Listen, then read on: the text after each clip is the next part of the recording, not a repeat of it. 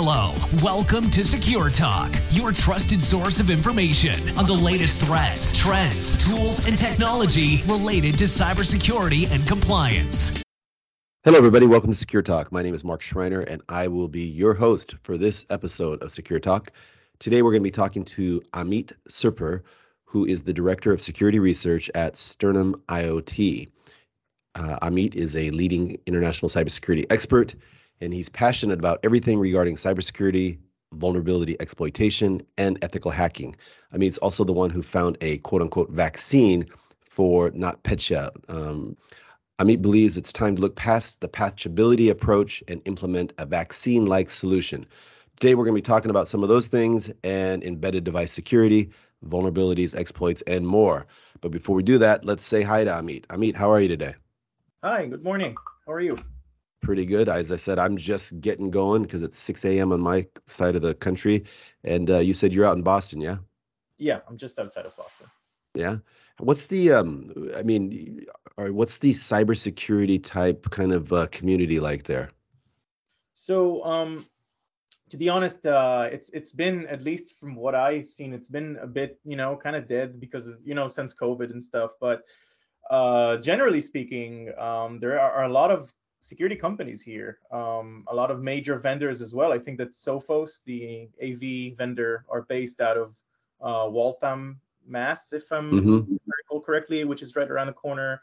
And you have presence from Google, from Facebook, from Amazon, and loads of startups. So you have a lot of companies here. And before COVID hit, we used to have I think 2 or 3 different meetup groups that would meet. And back when I worked at Cybereason, we hosted a few meetups at our offices. So there are quite there's some security talent here in this area. Yeah, and I think IBM has something out there as well. Yeah, IBM too, correct. Yes. Yeah. The ISSA out here is quite active, and they've started their monthly meetings again. And then the startup community, which includes security, but a whole range of other type of companies, is very, very active now. And it is just amazing because I moved back from Japan in the middle of the pandemic. In Japan, everything was wide open at that time. Came back here, and oh my God, you couldn't even have your kid go outside and play soccer. And now it's full on back, and I'm so happy about that. Hey, I want to ask you, so what does a director of security research do? So it depends. It depends on the company. It depends on the focus. I can tell you that at Sternum, where I've been working for the past almost 8 months, it's a very interesting role because we're a small startup company. We're about 40 people, give and take, and we are a product company. So we have a product which is basically a security solution for IoT devices, whether they run Linux or RTOS operating systems. Excuse me. And the role in Sternum is interesting because it's 50%.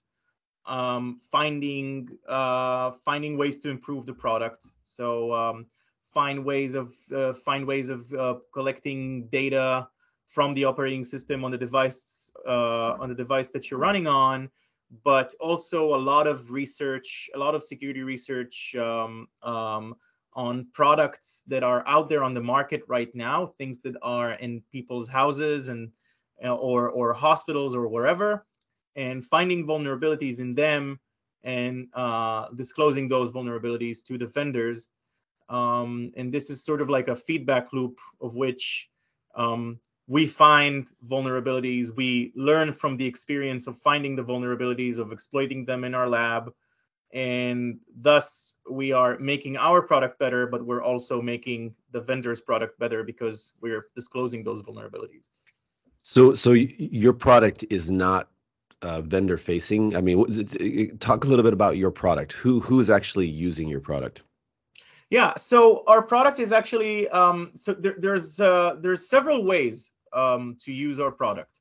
The one way is for vendors actually. So if you're for example an internet service provider and you have, your modems that you're giving out to customers, and you want to protect these modems or routers or whatever customer premises equipment that you're giving to customers, and you want to have some sort of exploit mitigation and protection on those devices, then you as the ISP would get our product and deploy it on the modem or router before it gets to the customer's house. So this is one example.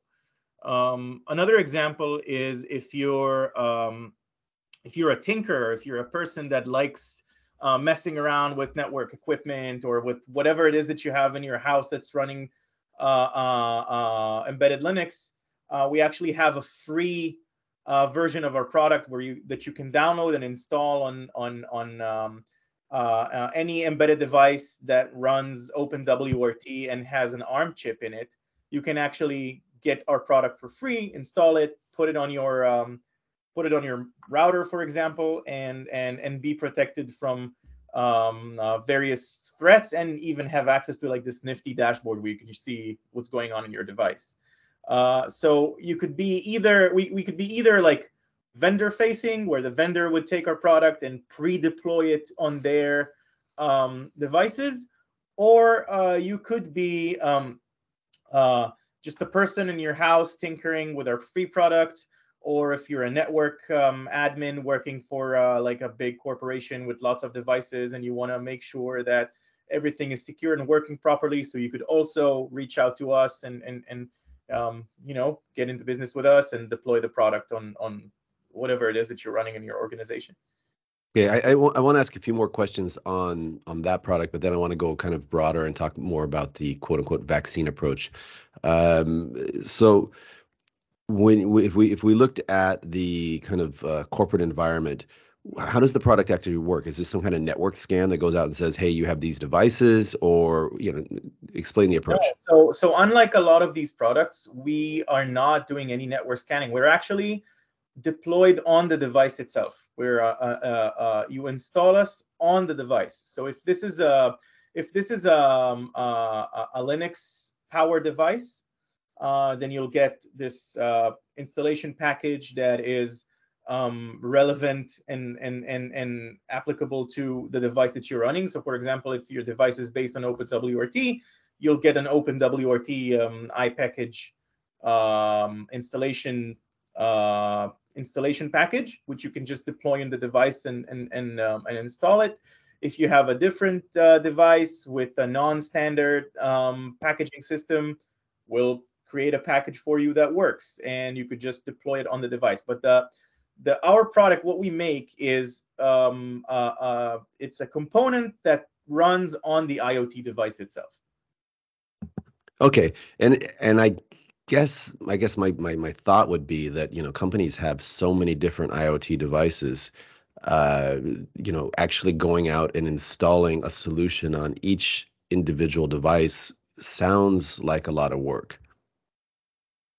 Yeah, so again, it really depends on which devices we're talking about, because if it's Linux devices, if we're talking about Linux devices, you are correct. It's kind of a pain, but it's also fairly easily automatable by tools like there's so many automation tools like Ansible or stuff like that, because basically what you need is an SSH connection. So automating these installations is not something that is very, very super difficult. If we're talking about RTOS devices, which not Linux-based devices, stuff like microcontrollers or all sorts of boards, the actual installation of the product happens when you build the firmware for the device. So when you are compiling whatever it is that runs on that microcontroller or RTOS device, it's just another stage in the CI where our product gets sort of like built into the firmware that gets shipped to the device.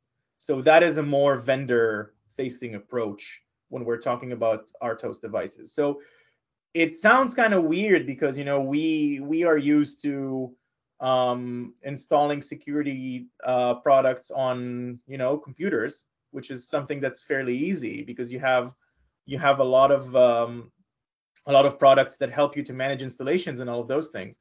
With installing things on IoT devices, the market and the market isn't quite there yet, but we have our ways of getting around that.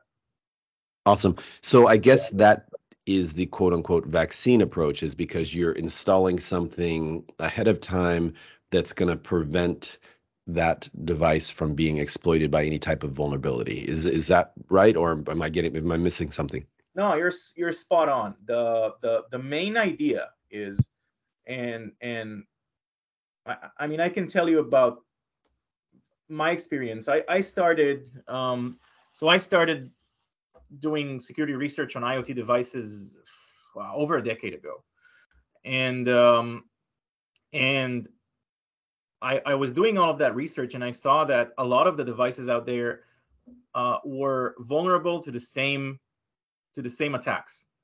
And even now, 10 years later, because I had a pause where I did other things, and now I came back to do IoT stuff again, and nothing really changed that much. So you have a problem where you constantly have new devices reaching the market and reaching customers. And those devices leave the factory when they're not really secured. And it creates this sort of like a cat and mouse game where tomorrow there's a new botnet that's going to, I don't know, exploit your Roomba and install some sort of a DDoS program on your Roomba that will, ruin the internet for everyone. And there's like this sort of race between the attackers and the vendors, which is, okay, there's a new exploit. Okay, now the vendor needs to patch this exploit. And it's just an endless cycle that goes on and on and on and on.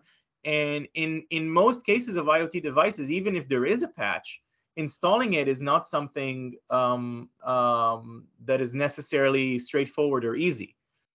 In a lot of devices, you'd have to go to the vendor's website, find your device, download the firmware update, then go into your device and then push that firmware update. So this whole process is not very intuitive, and you're constantly, and it's not automatic. It's completely manual, and you have to be aware of recent exploits and vulnerabilities and say, oh my God, my smart electrical outlet is now vulnerable, and now I have to go and look for a patch for that thing.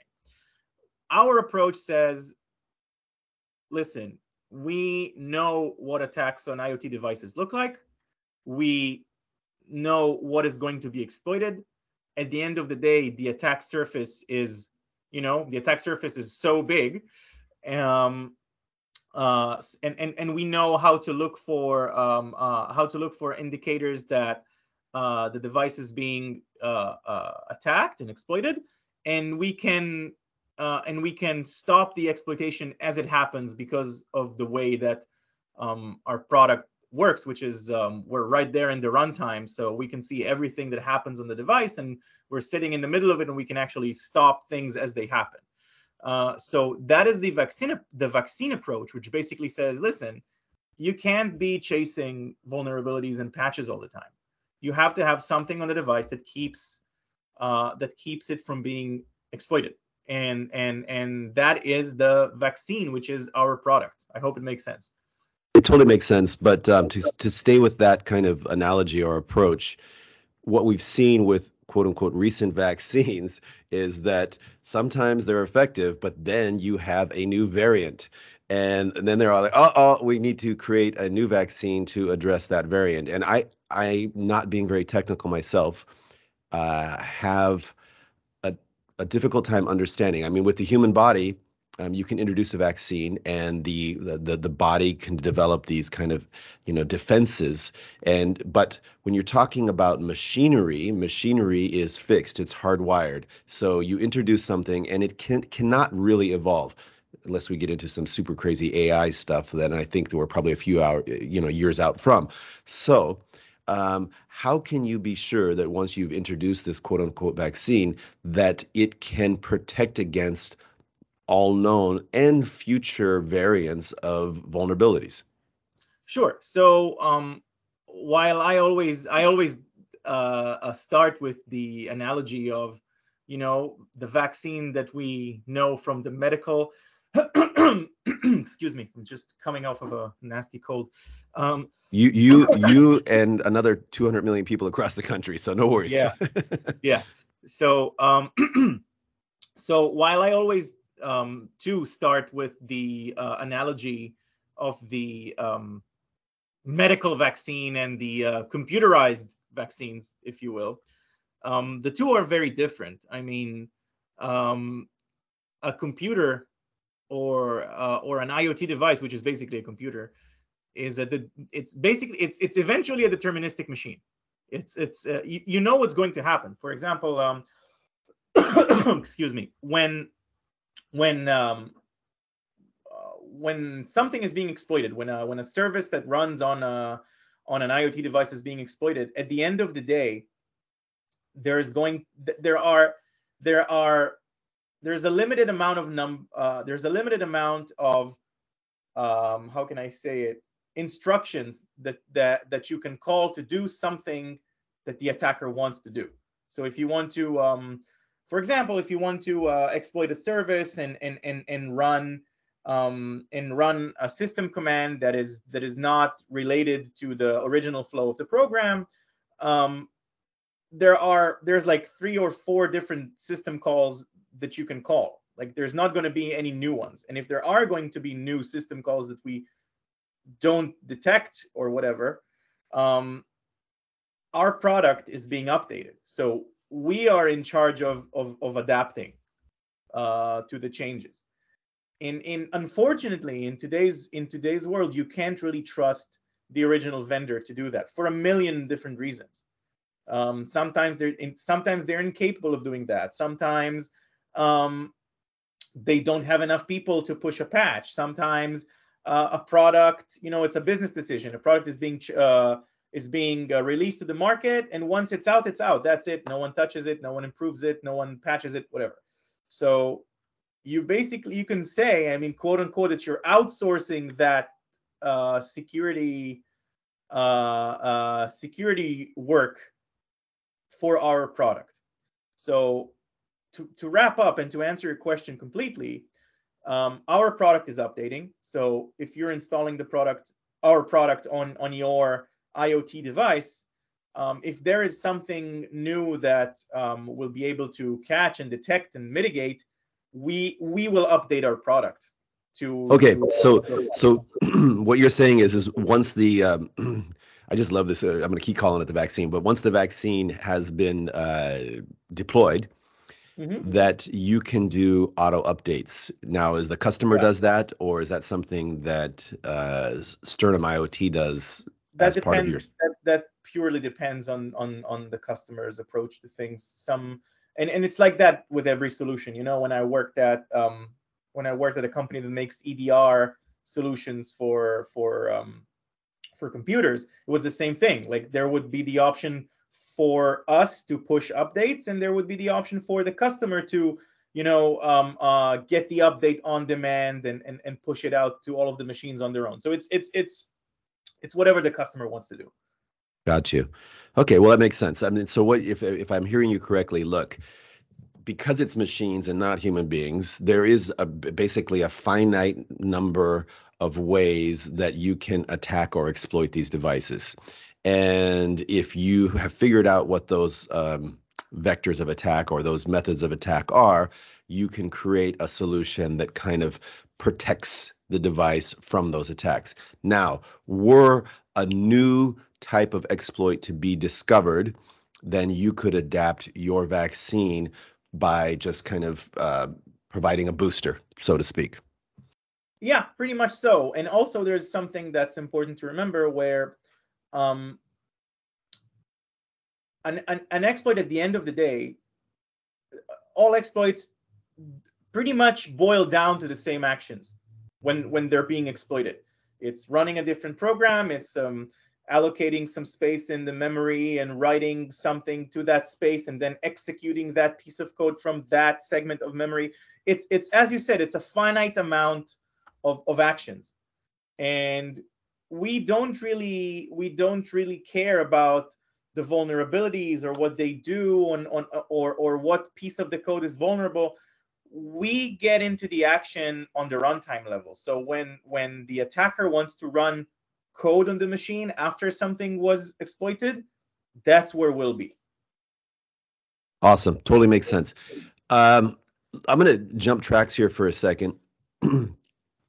And, I talked to quite a few people who are in similar roles. I don't know, if I've talked to a large number of quote unquote director of security research, but people who are quite similar roles.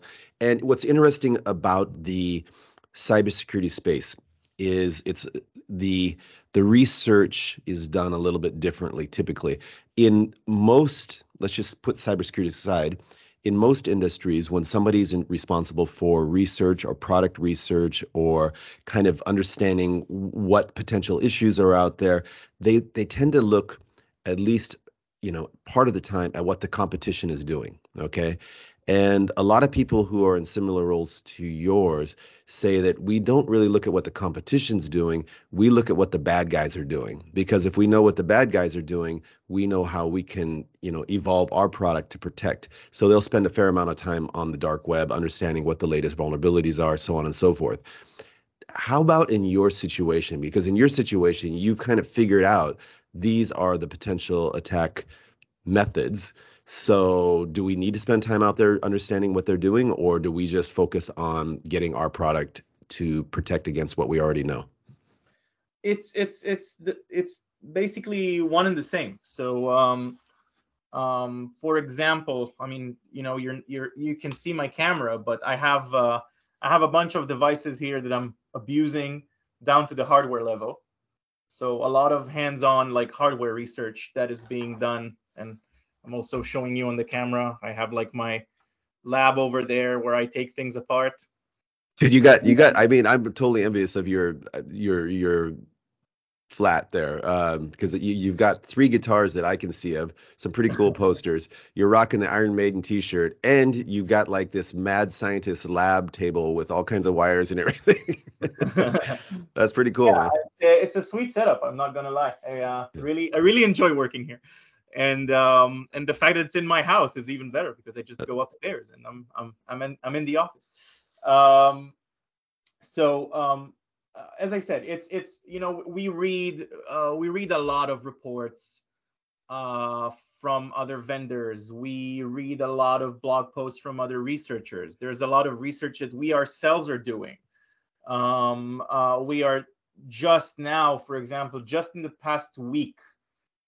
We have disclosed 3 different vulnerabilities to 2 different vendors, and we have a few coming up as well.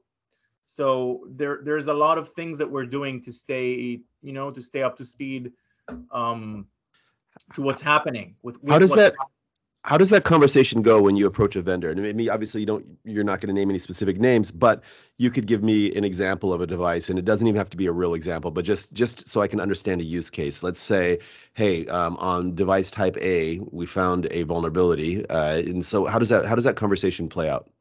So it's not. It used to be a conversation. It used to be, even if you go back 7 years ago, you would send an email to the security department, and it would be like this sort of like a back and forth.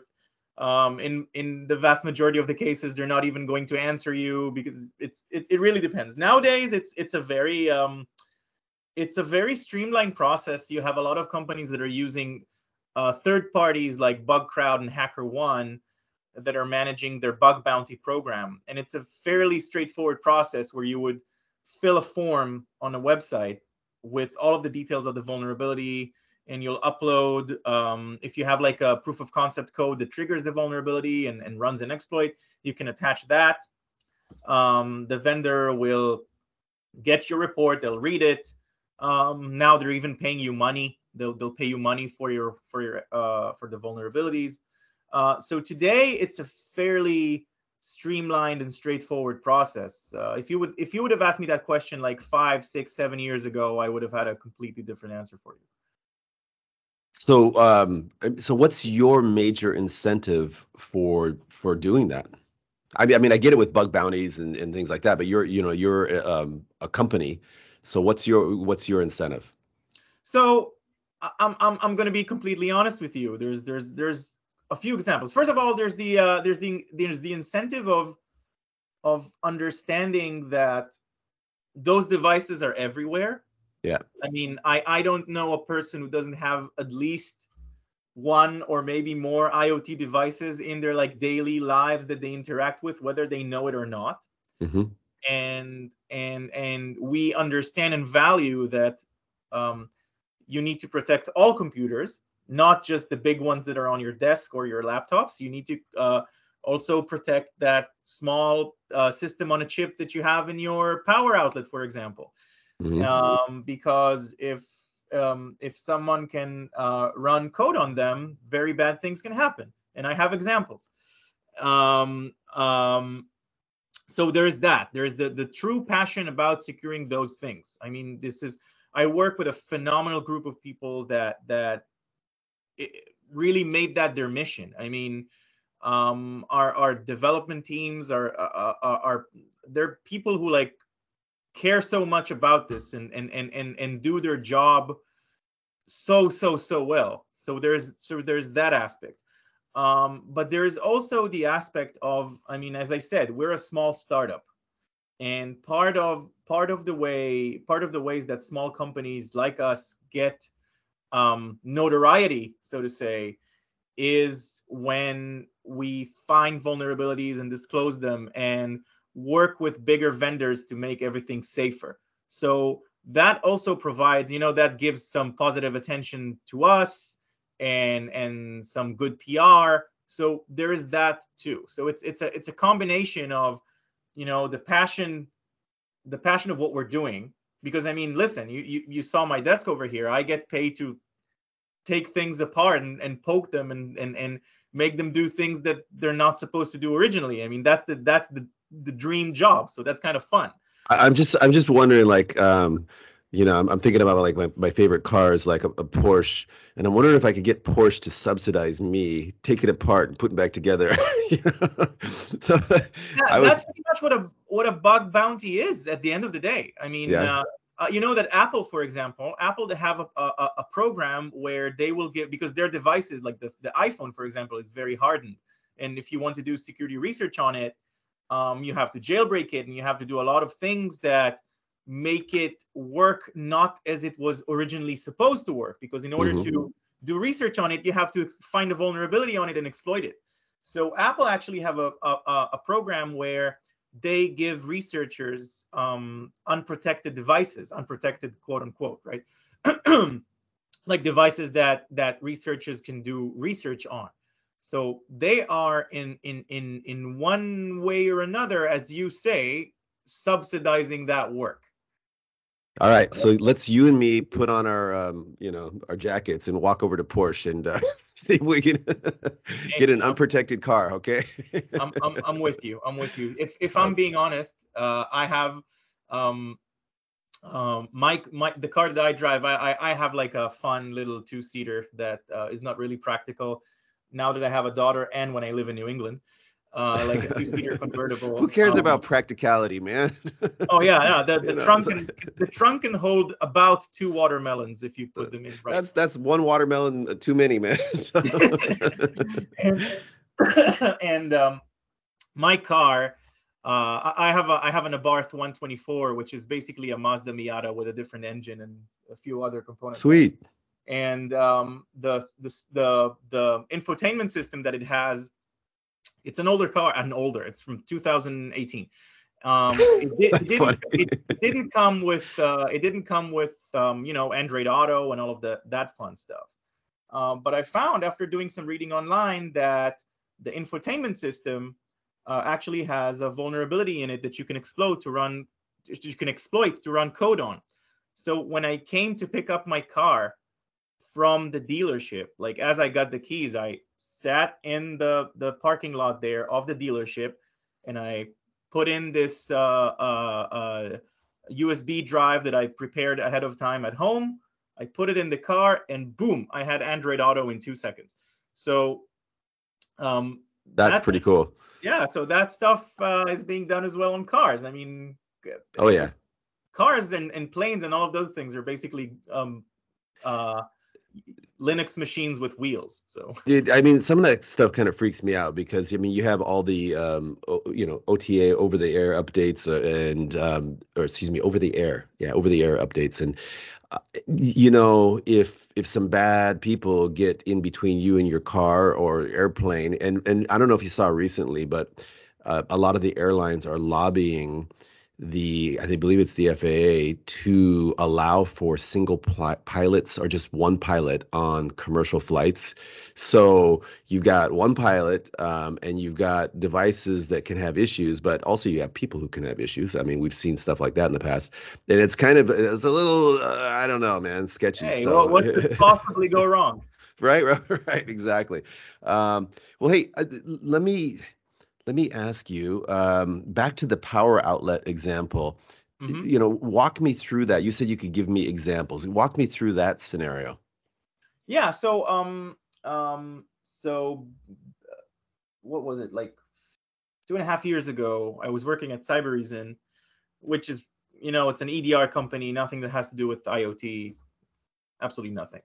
And I was working on this incident response engagement with a big software company in the US, and they were hacked pretty badly. I mean, they had all of their source code stolen, and like it was really, really, really bad.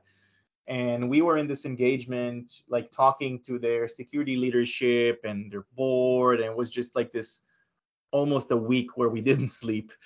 And when we were doing the analysis on how the attacker went in, we were pretty surprised because this is a company that does everything right.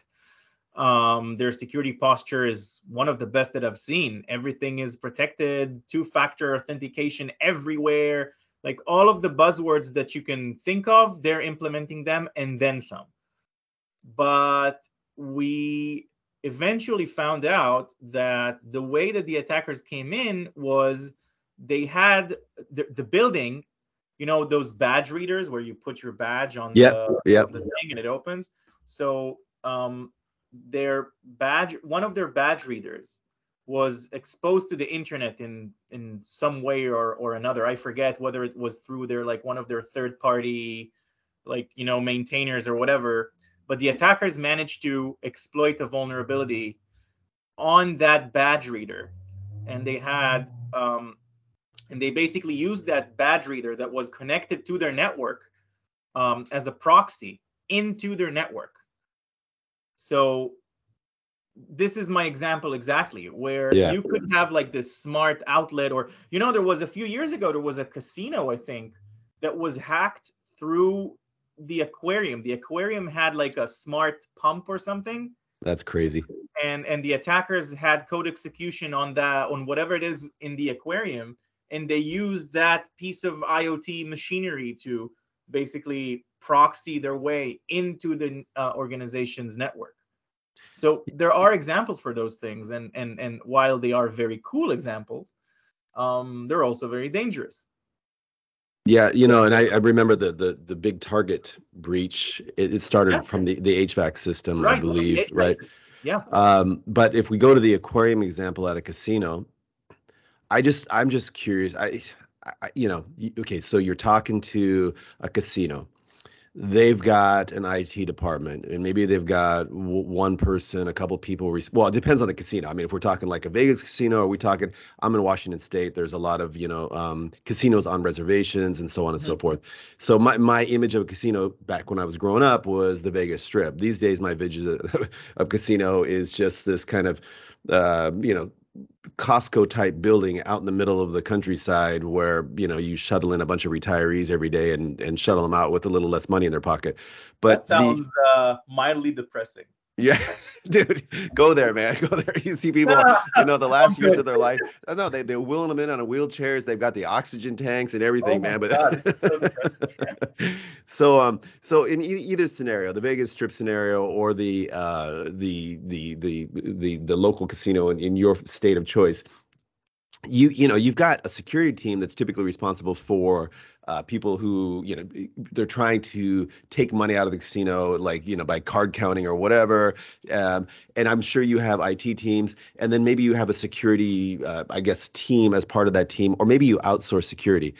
Who knows, when you go in there with your solution, with Sternum IoT's is it Sternum? Yeah, Sternum IoT's solution. Who's going to know that, hey, we've got a smart pump in the fish tank? How do you spot those? What's your process for informing your customers that, hey, you know what, that pump in the fish tank there? Because I would never think about that. Well, this is part of the sales process, if I'm being honest. Not something that I am too much involved in, but there are, and that happens, by the way, with a lot of other security vendors. For example, when one of my previous works was also the same, like the customer would get like this sort of like a questionnaire where you would like enumerate all of the smart devices that you have. Or again, if a customer is not aware that they have I don't know, an internet connected aquarium, you can't really force feed people. But there is a questionnaire as a part of the sales and onboarding process, and we do try to we try our best to adapt to the customer's needs. But I will say that in what I see now coming on the business pipeline, it's a lot of companies that they are well aware of what they have. Okay. So it's for example, a company that makes cameras that sit on manufacturing on factories, and it's like a smart camera that looks at whatever it is that's being manufactured on the floor, and it can spot defects by using AI and all of those buzzwords. So the company that makes those cameras, they know what they need, right? Yeah. Or if I'm going back to the internet service provider example I gave before, they know what they need. Usually, right now we're more talking to vendors of devices. But whoever comes to us with whatever ask they have, we're happy to oblige. Awesome. Hey, just a couple more questions. I got to say, like, you're a startup and you come out and say, hey, we want to deploy this quote unquote vaccine on all your IoT devices. And I'd be like, okay, so how can we trust the vaccine? And, how do we know what's in there? And how do we know that can't be exploited or used by, let's say, anybody? So it's a great question. And actually, we've faced some of those, and we're facing some of those questions right now. I mentioned before that we have a free product that you can experiment with and download and install on your devices at home. And when we went out with that and we published that on Reddit and on social media, some people said exactly what you're saying. Like, I'm who are they? They're a small startup. I know nothing about them. Why would I install them in one of the most sensitive and critical points of my network? Fair. Like I probably would have said the same. And this is a challenge where, first of all, this is why we want to disclose vulnerabilities and work with vendors, because this helps us build a reputation of people who are acting out of good character, people who are experts in their field and know about security and understand the complexity of IoT device security. So this is a real challenge, but we have we have a dev relations person that goes to all of these forums and try to answer all of these questions. Whatever data that is public that we can share. So like our technology is patented, so we can share the patent. So you can go and see and read the patent for yourself. And in the future, we are planning on open sourcing some components. So we are working on it. But as I said, we're still a small company. Mm-hmm. But I think that for our size and for the challenges that we have to do, and the scale that we're working on, I think that the people that we have on the team are incredible. I'm really excited to say that I work with a bunch of really, really incredible people. That's awesome, man. Hey, why don't you, if it's okay, give me a little bit of background in terms of the company formation, your funding situation, and how did the company evolve?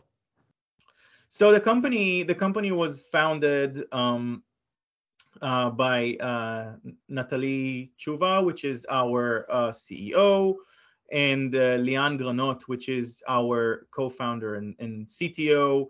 As I said, there's about 40 of us, give and take. We are working on growing. We're hiring developers. We're hiring. There's a very nice wanted section on our website.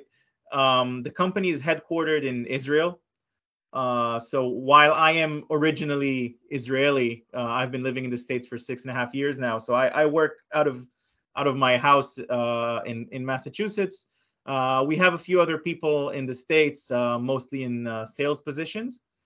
And as I said, company is headquartered in Tel Aviv, Israel, but we have developer teams in Poland and in Ukraine.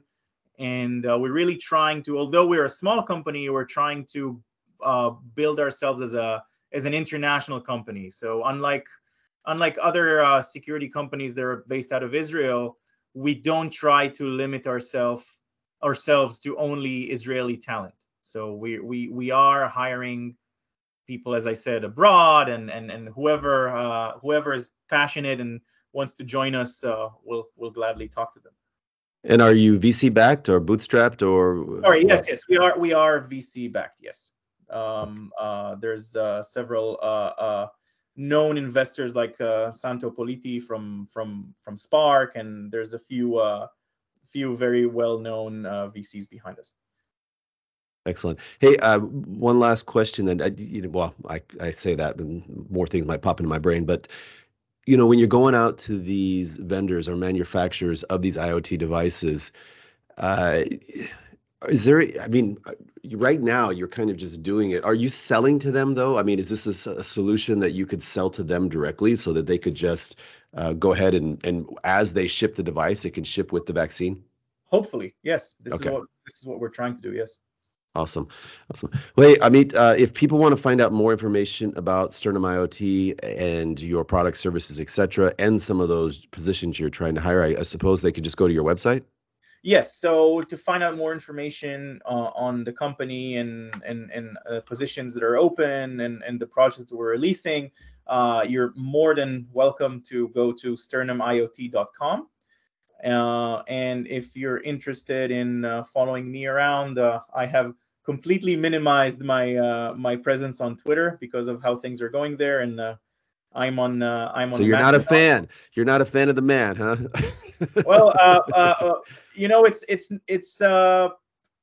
it's not how you manage a company. With the things that happen at Twitter, especially, by the way, that now apparently there was an insane data leak with like 235 million email addresses leaking, and Twitter doesn't really have a security department right now because he fired everyone. So, I am on Mastodon though. So infosec.exchange/0x-AMIT. So that's where you can find me on Mastodon. Awesome, man. Well, Amit, I've really enjoyed this conversation, and I like talking to people who are working in organizations that have a unique approach because, as you said, there's a lot of EDR companies out there, and it can. I think it's nice to have a paradigm switch and also just see a company that's trying something new. So, hey, this has been a great conversation, and I'd like to wish you guys an awesome 2023. Thank you. Right back at you. Hello, welcome to Secure Talk, your trusted source of information on the latest threats, trends, tools, and technology related to cybersecurity and compliance.